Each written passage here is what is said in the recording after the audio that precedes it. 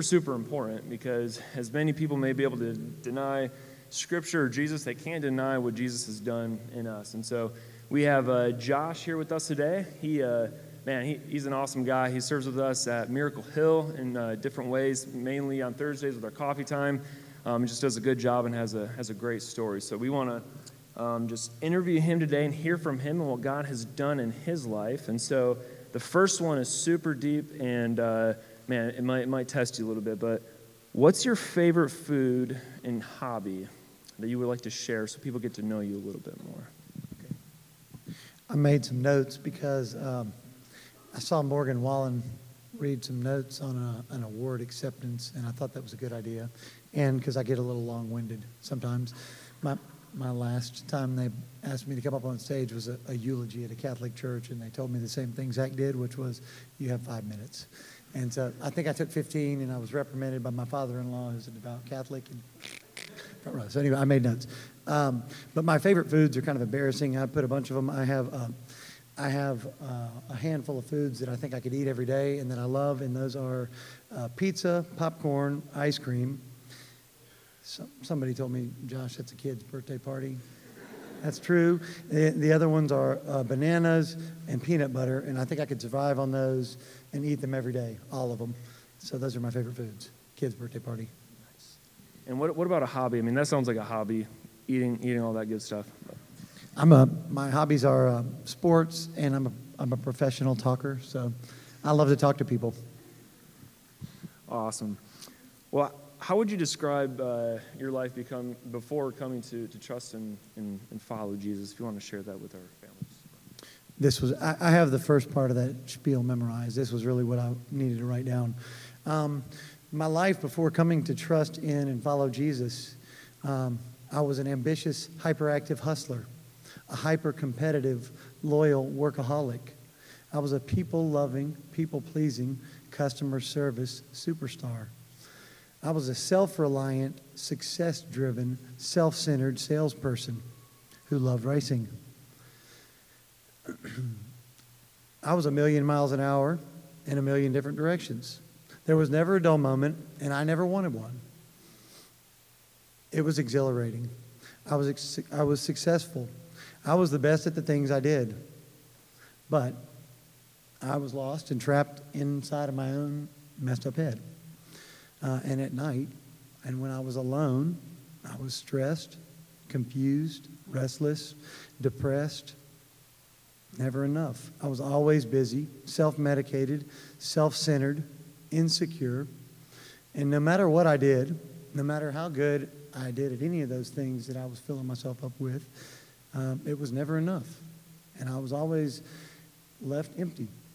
And so I was really good at chasing and filling myself up with all those things a lot of the time. And that was how I kept myself full, I thought. I was guilty, and I was working at Josh's pace, which was filled with extreme highs and lows. It was a sprint with no finish line in sight. And ultimately, and this was over a period of many years, I realized I couldn't do it anymore. And I begged God to take over my life and to use me for His glory. And I promised that if He would, that I would accept whatever His will was for me, no matter how bad or good it was. And then that was probably, I don't know, that was about 12, 13 years ago. That was before. That's awesome, man. Well, we always know as followers of Jesus, there's a before we meet Jesus, when we meet Jesus, and what Jesus has done in our life since. And so when Jesus came into your life and changed you, gave you a new purpose and direction in life that would glorify Him, what's an example of that maybe inside of your family and work and even how you're now striving to serve in the local church and stuff? I got a little help this morning from a kid on this one. I had nothing written down for the response because I thought it was easy, but I did get some notes down here too. Now, again, it was a lot of work in progress, and I think I still am a huge work in progress. But my life is a lot different I am still all of those things that I was before, the good and the bad and the ugly. I still am ambitious, driven, passionate. I love people. I still make a lot of bad choices, and I do a lot of the same things that I did. I've changed my behavior a good bit. Now I learn to catch myself when I'm in Josh's pace every day. And I still have the feeling like at the end of every minute or an hour, no matter what I've done, that it's not enough. And I'm learning to catch myself there and to say, hey, wait a minute, Josh. Remember who your partner is here. Remember who your trust is in. And that's a daily exercise for me. But when I catch myself and I remember that, then I find freedom. I know that I'm part of God's plan and that his plan for me is not wrong. His plan is right, even when it doesn't look the way that I think right should look, which happens all the time for me. I don't know about y'all, but that's pretty regular. I have structure, routine, and people in my life who I know will keep me focused on my purpose and the priorities God gives me for my life in the Bible. My purpose, and I try to share this every day. This was made real clear to me when I wrote a eulogy last year that I told you all about in the Catholic Church, and I had to answer that question: what was the purpose of an important person in my life? What was his purpose in life? So my purpose in life is to serve the King. And I don't want people to be confused about what my purpose is anymore. And so I tell people that every day, and it's always a little weird, but I'm a weird dude. I was comfortable doing all types of other weird stuff in my life before, but not sharing that. And so now, where I step out of my comfort zone is I share that with people every day. My priorities are my relationship with God, my wife. That's a tough one. That means, like in the first question, all those things are about work. That means now when my wife texts me or asks me a question in the middle of the day that I'm like, that's the dumbest thing I ever heard in my life. I don't know what she thought. That means that I have to say, wait a second, Josh, you're off. You're wrong. It's her. She's the top of your list, not your work. And if it's important to her, I need to stop what I'm doing at work, and I need to try my best to understand that that's important and treat my wife that way. So I'm working on that still. My priorities, though, are my relationship with God, my wife, my family. For me, that means stepping away from work and taking time with my family, or trying to not run away from the inefficiencies of family and trying to be a spiritual leader in my house. And then being a provider is down there on the bottom of the list. And I always thought that if I trusted God and I stepped out on a limb and I trusted his plan, and as an example, I stopped working on my never-ending, always growing task list to pay attention to what my wife's most important thing was. I thought God would crush my business and he wouldn't allow me to provide, and he hasn't done that for me. Instead, he has blessed my life in all types of ways, and I found freedom in his strength. And now I know when I'm alone, the times that were the worst for me, which I don't know about, we're always alone at any minute. When I'm alone, I choose to focus on God, and I choose to remember that he is my partner and that he has me right where he wants me, and to not assume that I'm in the wrong place at the wrong time, or that I haven't gotten enough done at the end of an hour or a day, or that the person in front of me that I'm talking to isn't there. I choose to assume that God put me right where he wanted me. The person in front of me is who I'm supposed to be with, and I drop the other things. And that's what I consider a faith-based risk, a spiritual risk that I choose to take every day.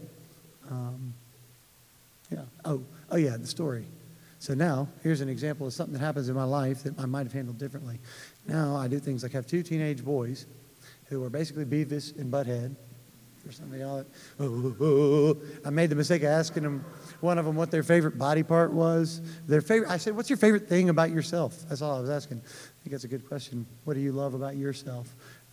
Those are, if you can answer that, those are God's talents that he's given you maybe? And I asked the kid that, 14-year-old, and I realized how dumb of a question that was. But the same kid, I came and I'm holding a cup of coffee this morning, and I walk back here and I go to sit down after splitting my boys up because they ain't right. And one of my kids decides it would be a good idea to pull the chair out from under me. I mean, like just a minute ago in church, here we go. Pulls it out. I'm holding coffee. And so I flop down. And in the past, I might have thought to myself a lot of things, and I might have been real angry. In this particular situation, I did something different than my instinct, which would be to jump up and swat him. I think maybe God made that happen here for a good reason. But I sat there for a minute, and I just kind of sat there, and I was calm about it. And, that's kind of a humiliating, embarrassing situation. But I was, for some reason, calm. And I wasn't angry with him. And I did think, why would you do something like that? That's pretty dang dumb. You're going to mess me up like that. Why would you do it? But I didn't. I just sat there. And I think maybe God's plan for what he might do with my kid's heart is probably better than what I might have done with it. And so that's a good example of how that works. And I find that in my day now, when I remember to focus on God, and I go back there quickly out of habit, when I canceled out bad habits and I started trying to get into good habits, that it's a lot easier for me to turn to God. And I think I handle these situations a lot better. I still screw them up all the time, but I would say now I'm free. And through the grace of God. Awesome. Well, lastly, Josh, how can we be praying for you and your family as you continue to work and serve the King in different areas of your life? I think if you would pray that I would continue to remain focused, and that I would continue to ask, focused on my purpose, and that I would continue to remember to look for God's plan in my life before I think about focus on my own plan, and that He would use me for His good, and that specifically that He would continue to develop me into a spiritual leader for my family, and also if you would pray for the health of my family. We're 3 out of 6 of us here, and my wife took my 2 little people to the doctor this morning. Seems like we've been sick all year. I guess y'all probably know, but like that too. But two kids with strep, so. You'd pray for the health of our family, mental and physical. Well, thank you, Josh, again. He does a great job of serving with us on Coffee Time on Thursday. And speaking of that, we have 3 cards back there for different areas of our city that we serve. There's an encouragement note already written in there. If you guys would like to, on your way passing out on the round table, just go ahead and sign those, because the teachers and people at Miracle Hill really love the encouragement, as they're doing a lot of good stuff in our city. But I'm going to pray for Josh, his family, and as we're getting ready to jump into God's Word. Let's pray. God, we love you, and we thank you for everything you do in our hearts, God, the stories that you give us that don't revolve around us, but they revolve around you, God, and they're centered in you and your Son, Jesus. And so, Lord, just thankful for everything you have done in Josh's life, to change his story, to make him someone who just loves you and loves others well, Lord, and that you would continue to be with him as he serves you and his family, serves you in his work, and God serves you here in the local church as we seek to just love those who are close to us and far from you. And so, Lord, pray for him in that, and also for his families that are dealing with strep and trying to get better, Lord, that you would just be in their healing and make them well, Lord. Be with us, bless our hearts with your word. Be with Matthew as he preaches your word. And God, just get us ready to hear from you. In your name, amen. I love Third Sundays. This is not a self-help kind of an idea, but man, we're better because of our stories. Like, we really are. Like, I believe that God birthed us into a community, and He intends for us to think about where everybody's come from, where God's brought us from, where He's bringing us to. The gospel rests in that story, so, man, it's great for sharing. Josh, man, we appreciate you, dude, and I'll probably make mention of you a couple times today, so don't feel awkward. It's okay. I don't think you mind talking about yourself, so we don't have a problem talking about you either. So we're back in Mark today, and I know I'm looking at the clock, and I see where we are, but I'm going to do my best to get through what we have today. And if for some reason you have a pressing lunch appointment, you can text them now and tell them you won't make it. But anyway, if you have your Bibles, go ahead and open up to Mark chapter 6 with us. Believe it or not, we're still in our Mark series, and we're going to be there until we're not. And so whenever that is, we're great. And just to remind you, next Sunday will be our last Sunday here in Old Cigar. Almost said spill the beans. That was one generation ago. We're here. This will be it, and we're going to move right across the tracks to Zen starting on April 3rd. So make sure you're there. We'll have breakfast. We'll have all kind of fun, and I hope you'll be over there with us. Let me pray and just kind of bring my brain back to where it needs to be, and we're going to jump in. God, we love you. Thank you so much for your word. Thank you, God, that it's more than valuable. It's priceless, and we need it so that we can know you, so that we can know who we are, so that we can know where you're bringing us from, where you're bringing us to, and God, all the in-between. God, I pray that we look at it well this morning in a way that honors you, in a way that brings about change through the hearing of your word that grows faith and allows your grace to act. Thank you so much for the example. We love you. It's in your name we pray. Amen. We're in Mark chapter 6, verse 7. Last week, we kind of talked about this idea of Jesus took his disciples kind of back home with him, not necessarily for a home visit, but to do what he does, to go and to teach, to share truth, and it was difficult. Like, it was not as easy as a lot of things were, and we talked about that was just, it was more of a caution sign versus a stop sign. It was a warning when we're going back home to family to reach them with truth and the gospel. Man, there's a realization. It's hard, but it's necessary. But also it's important to note that his disciples were with him. And he had them in tow. They were watching, they were learning, they were gaining experience, and hopefully things that would translate to the way that they did mission, the way that they did ministry. Today, we kind of start a new section in the book of Mark. Up until now, we've had like the affirming of who Jesus was when he came on the scene. We saw it from several different sources, both natural, supernatural. In Mark chapter 1, we see Jesus like pronounce why he's here. He's like, repent, the kingdom of God is at hand. It's here, so turn from your ways, turn towards God. And then we see just the calling, the bringing out of the disciples. From that text that we look at early on is our place that we get a working definition of what it means to be a disciple. When he looked at the disciples and about 4 of them, he said, come, follow me, I will make you fishers of men. From that, like we talked about a few weeks ago, we define a disciple as someone that is following Jesus, someone that's on mission with Jesus, someone that's following Jesus, being changed by Jesus, and on mission with Jesus. And that's incredibly pertinent for where we look and where we are today. Starting in verse 7, we're going to read through 13, and then we're going to sit here a little while and talk about it. So, starting in verse 7, it says, and he called the 12 and began to send them out 2 by 2, gave them authority over unclean spirits, and he charged them to take nothing for their journey except a staff, no bread, no bag, no money in their belts, but to wear sandals and not to put on 2 tunics.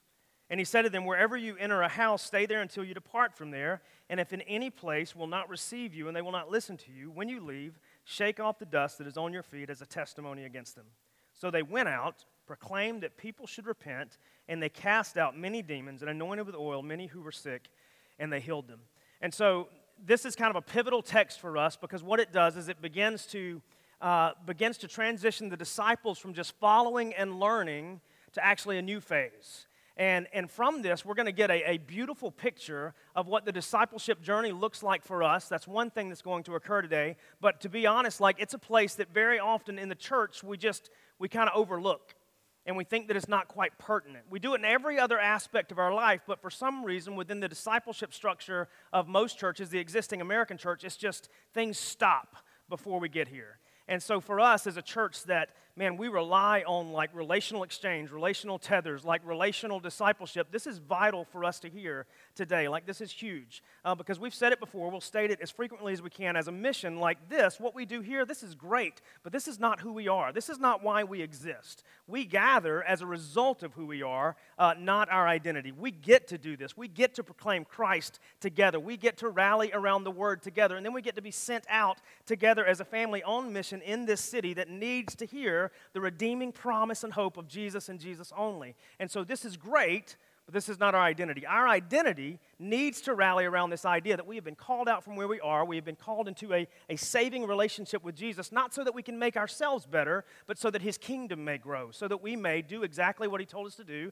in the Great Commission, which we will mention probably every Sunday. Therefore, go, make disciples, baptizing them in the name of the Father, the Son, the Holy Spirit, teaching them to observe all that I have commanded you, and don't worry, I'll be with you through it all.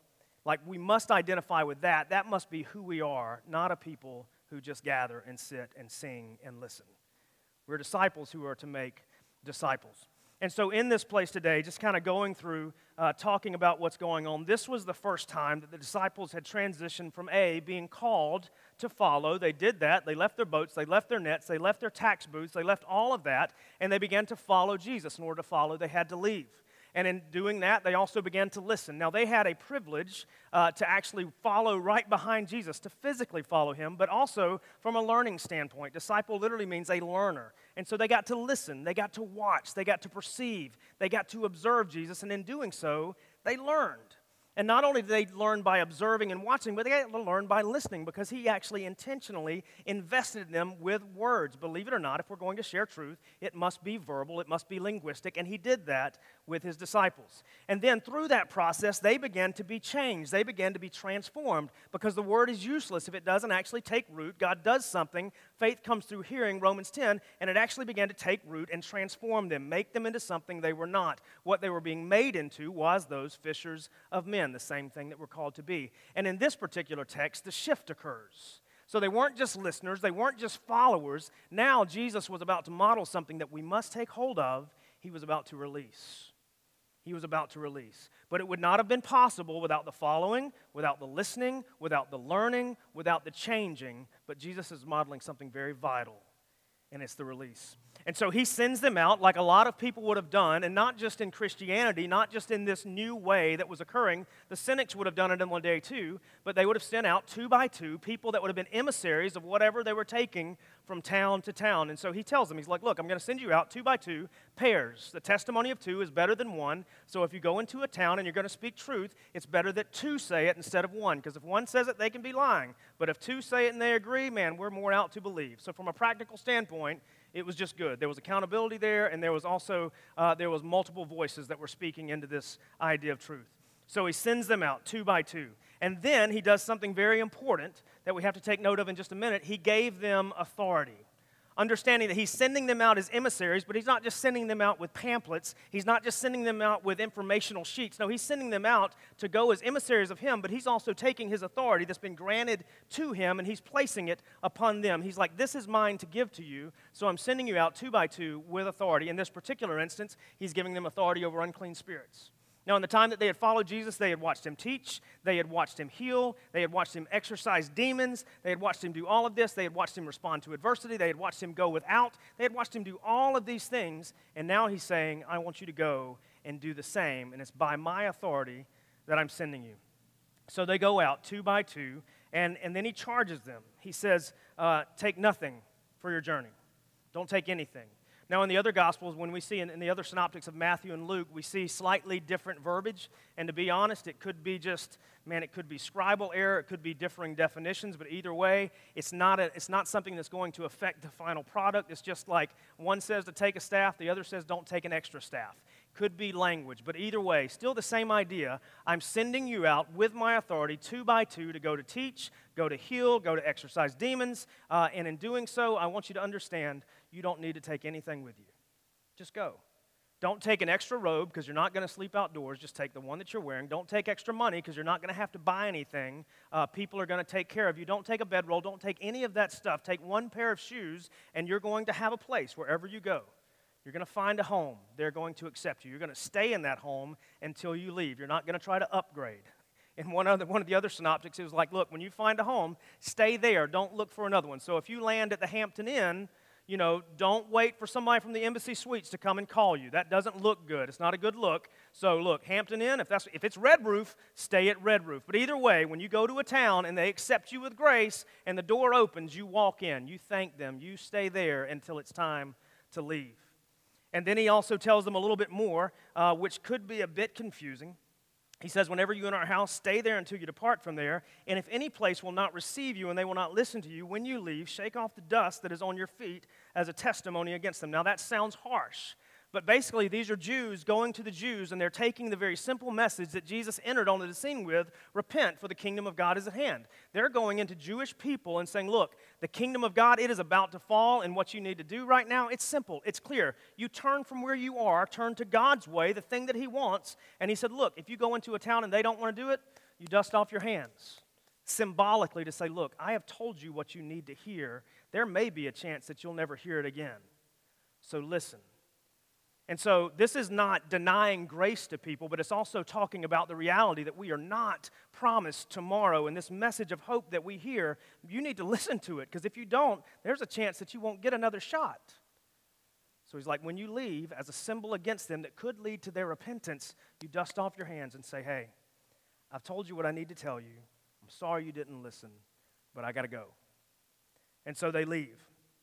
But then after that, it says, so they, a summary of what they did, they went out, they proclaimed with words, not just with actions, that people should repent, and they cast out many demons, anointed many with oil who were sick, and they healed them. So they went and they did the mission. The beautiful thing is that these disciples, these unlearned, untrained men, these blue-collar, for the most part, or tax collector type people, they went out and did exactly what Jesus had been doing.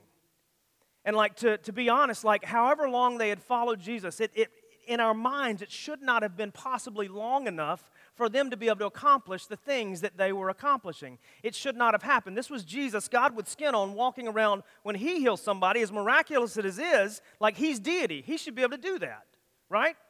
And when he speaks with authority and people are like, wow, what authority is this? He hasn't been to rabbi school. He hasn't done any of this stuff. How can he speak like he owns it? Like when he does it, in retrospect, we can look back and say, yeah, he should be able to do this. He cast out demons. We talked about legion a few weeks ago, which is it's a sticky passage. I mean, like a whole legion of demons in a guy. And he's like, look, you want to go? You go. He had authority over that. But this is Jesus. So when we hear of that, we're like, yeah, it's Jesus. It's the Son of God. God with skin on. He can do that. But in this place, 2 by 2, he sends out untrained, unlearned men, and they do the same thing. It's amazing. The switch that occurs for us, the thing that we need to start looking at here is this process of discipleship will be our first thing that I want us to look at. The first is this. In this place, what we are seeing Jesus do for the first time in kind of the summary of his life, this Jesus that we need with his disciples, is he teaches this vital lesson on discipleship, which is he is beginning to replicate himself in these men. Not just to replicate his heart, but also to replicate the mission that he has been out and doing. Now for us, this is normal, this is SOP for us, standard operating procedure in everything that we do in life. Everything that we do. From raising children to starting a new job, this is the way that we function, right? We watch, we learn, we do, and then we're evaluated on how we do. And if we do it wrong, we get told, and then we get another chance. This is how we train. This is how we learn. From kids, man, if you've got kids and you remember, if your kids are at shoe tying age now, you remember how many times did you teach them to tie their shoes? Maybe you're doing that now. Gunthers, I don't know if you are doing that now, but I will pray for you because it is frustrating as mess to teach your kids how to tie their shoes. But the way you do it is hey, watch.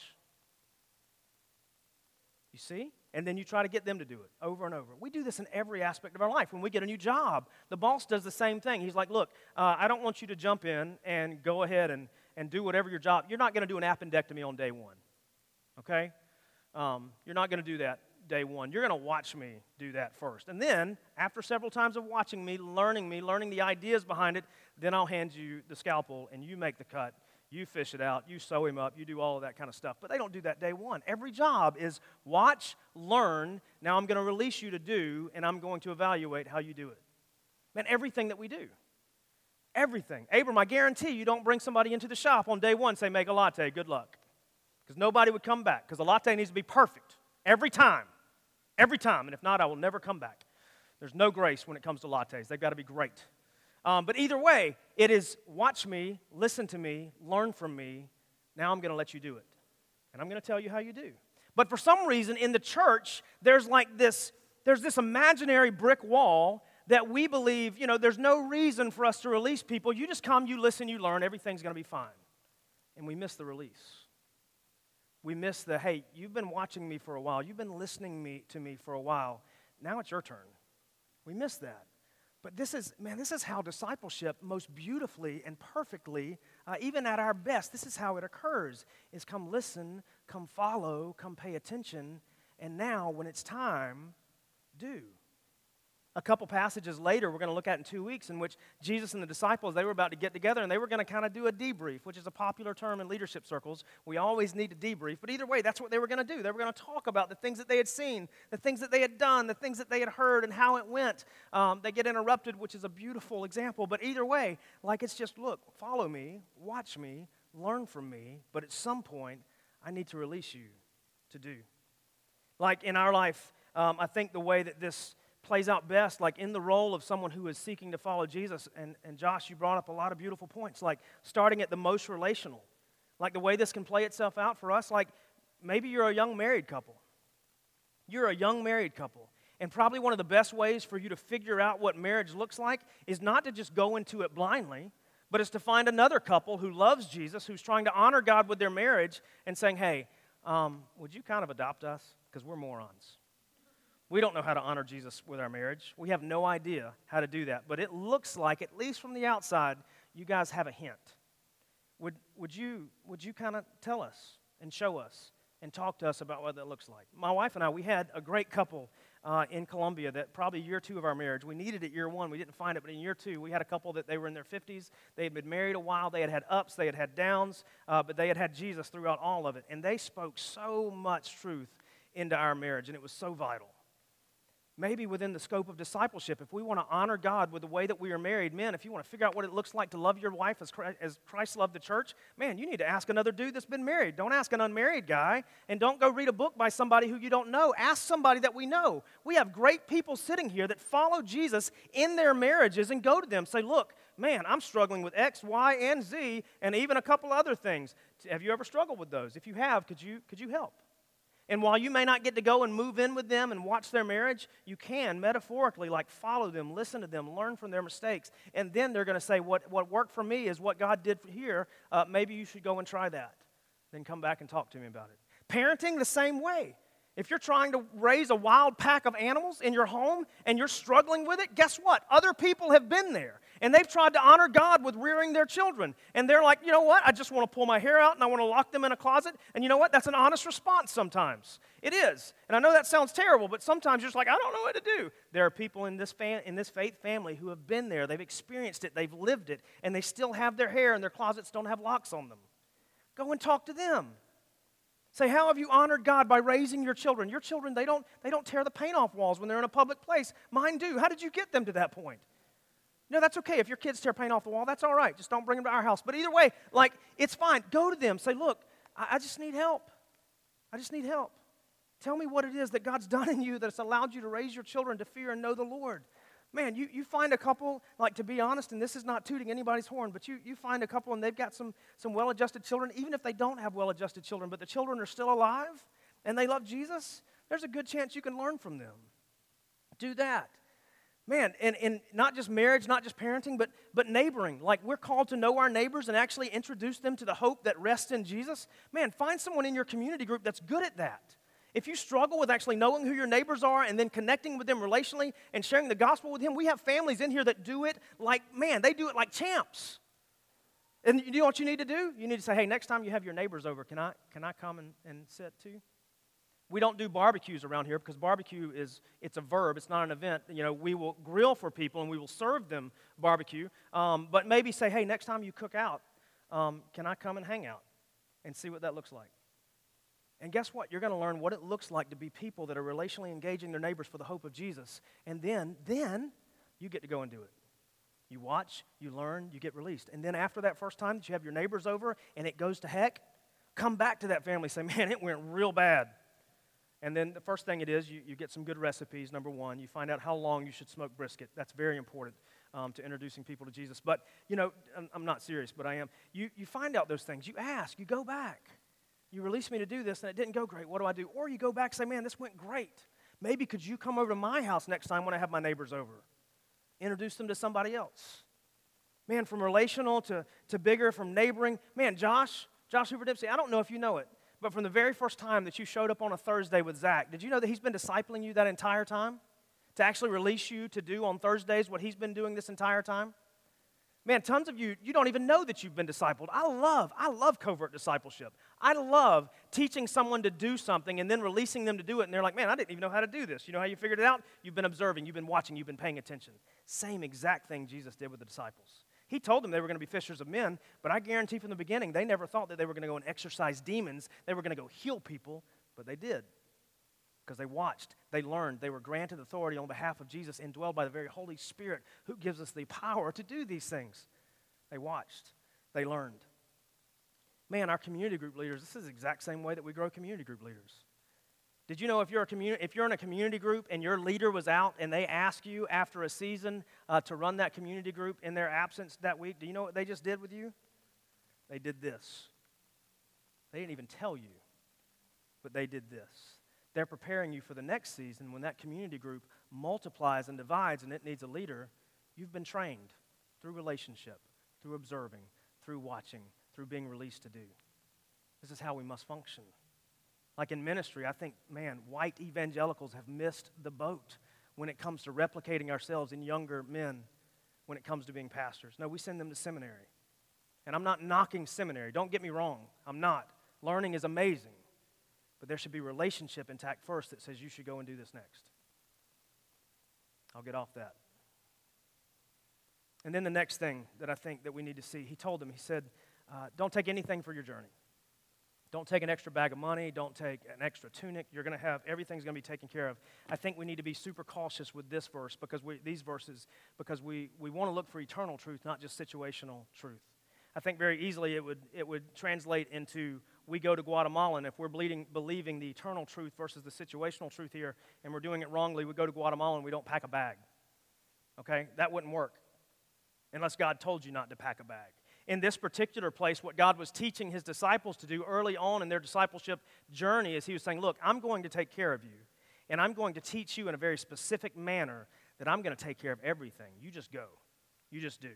But there are other circumstances, like if we look at Luke chapter 22, Jesus actually adds to this, and he says, hey, you remember that time that I sent you out 2 by 2, told you not to take a bag of money, told you not to take extra clothes? I'm about to leave, and I'm telling you to pack up everything that you've got and take it with you because the mission's going to be long, I'm going to be gone, and you need to take it, so you're prepared. You go. This particular verse, these particular ideas are not saying, look, go into this blindly, don't count the cost. It's saying, look, be obedient, be faithful, God will take care of you. But listen to where you're going, think about what you're doing, and he's going to take care of you. He's either going to take care of you by the things that he gave you beforehand or the things that he gives you in the moment. But either way, going to take care of you. And again, the Great Commission, Matthew chapter 28, continuing in Acts 1, he's like, look, you're going to go, you're going to make disciples in my name, baptize them, teach them to observe all that I've commanded you, and then he gives us a promise, and I will be with you through it all. One of the ways that he takes care of us is his very presence that lives in us now with the Holy Spirit. He's like, you go, you do, I'll be with you. Everything's going to be taken care of. There will be instances where you have nothing, you go in, he provides everything. There will be other instances where you take everything and he still provided because he gave it to you beforehand. One of the most beautiful provisions that we have for any of these scenarios, any of these situations, this life in general following Jesus, is all of the things that we've learned and gleaned beforehand by listening, by following, by paying attention. The best preparation these disciples had was their life with Jesus before this moment. The money was irrelevant. The tunics, irrelevant. The sandals, the staff, irrelevant. What was relevant was the fact that they had watched Jesus do these things in his power, in his name, and he said, now you go. You do them in my power, in my name. Greatest preparation we have is who we follow. Always. Always. Trust and he'll provide. He'll provide the words, he'll provide the needs, he'll provide the passion. They'll be his, not ours. Man, the third thing that we see in this passage, the thing that we need to take away, is that, and this is crazy,